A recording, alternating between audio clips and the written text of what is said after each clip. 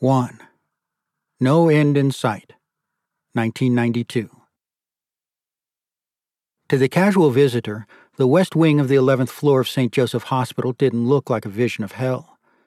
The elevator opened into the solarium, a glass-enclosed semicircular space with a panoramic view of Lincoln Park and Lake Michigan.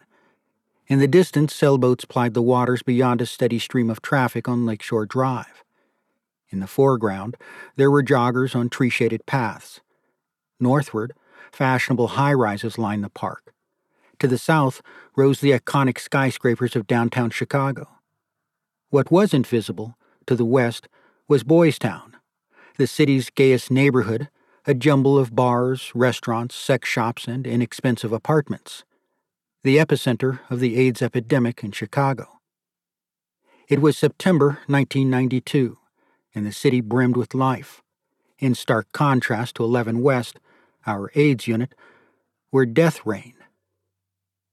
At 7 a.m., when I arrived for hospital rounds, the solarium was usually empty, but occasionally a patient sat staring at the scenic vista, his back to me and his body connected to an intravenous line that snaked from a plastic bag atop a metal pole and disappeared into an arm I could not see.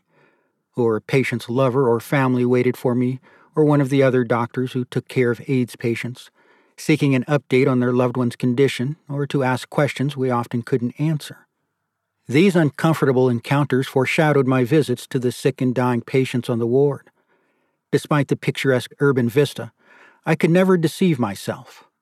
11 years into the AIDS epidemic, 11 West was not the place of hope we had conceived of, but one of darkness and despair. Seen from above, St. Joseph Hospital was the shape of an enormous cross, 13 stories tall.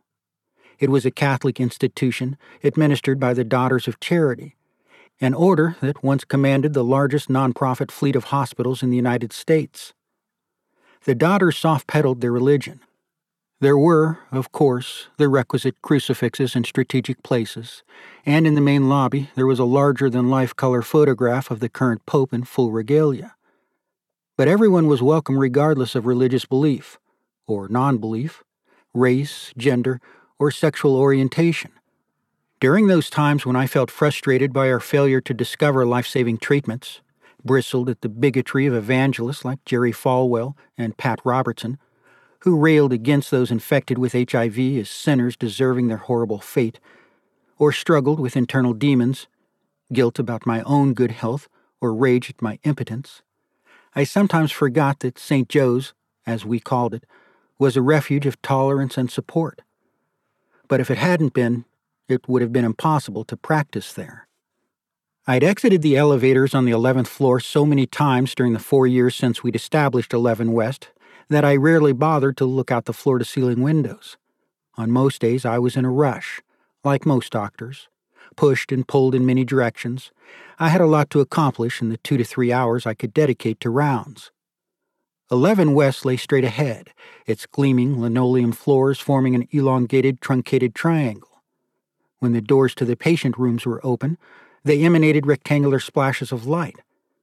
It reminded me of a runway or stage, but the drama didn't occur in the hallways. It was on the sidelines, in each room where awful things unfolded.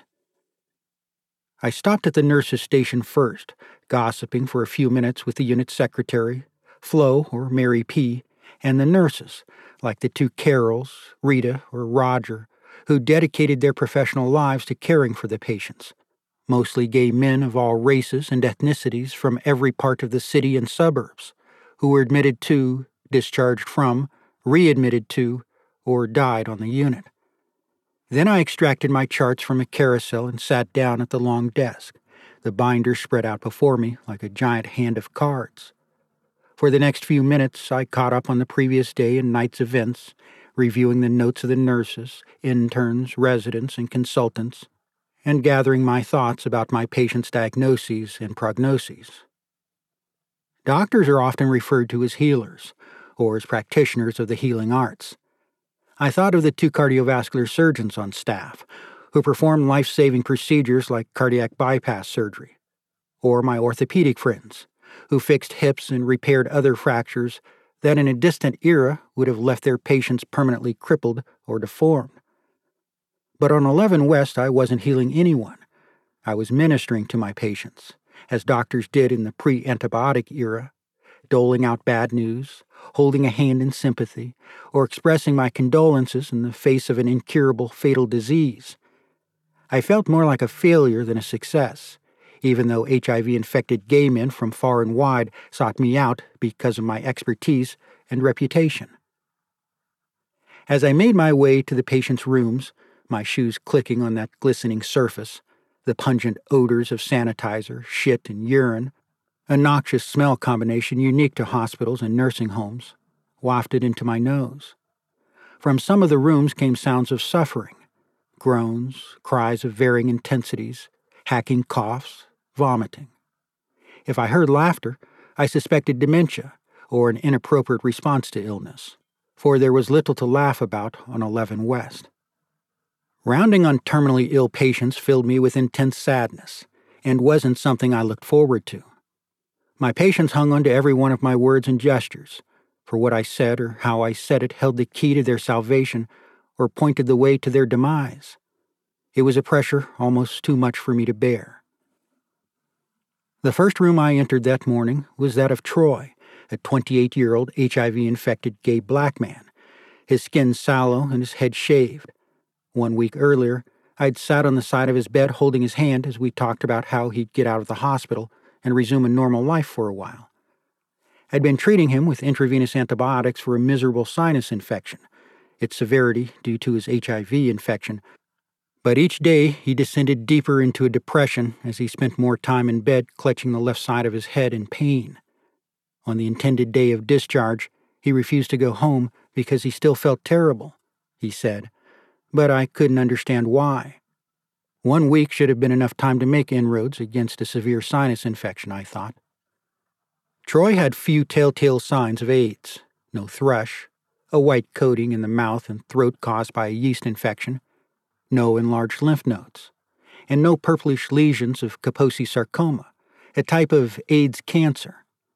His CD4 count, a marker for the state of his immune system, was low but not profoundly low. The absence of such signs had made me too complacent about his health. After examining him and finding nothing wrong, I asked him to stand up. Since his admission, I'd not watched him walk or move about his room. This turned out to have been a serious oversight.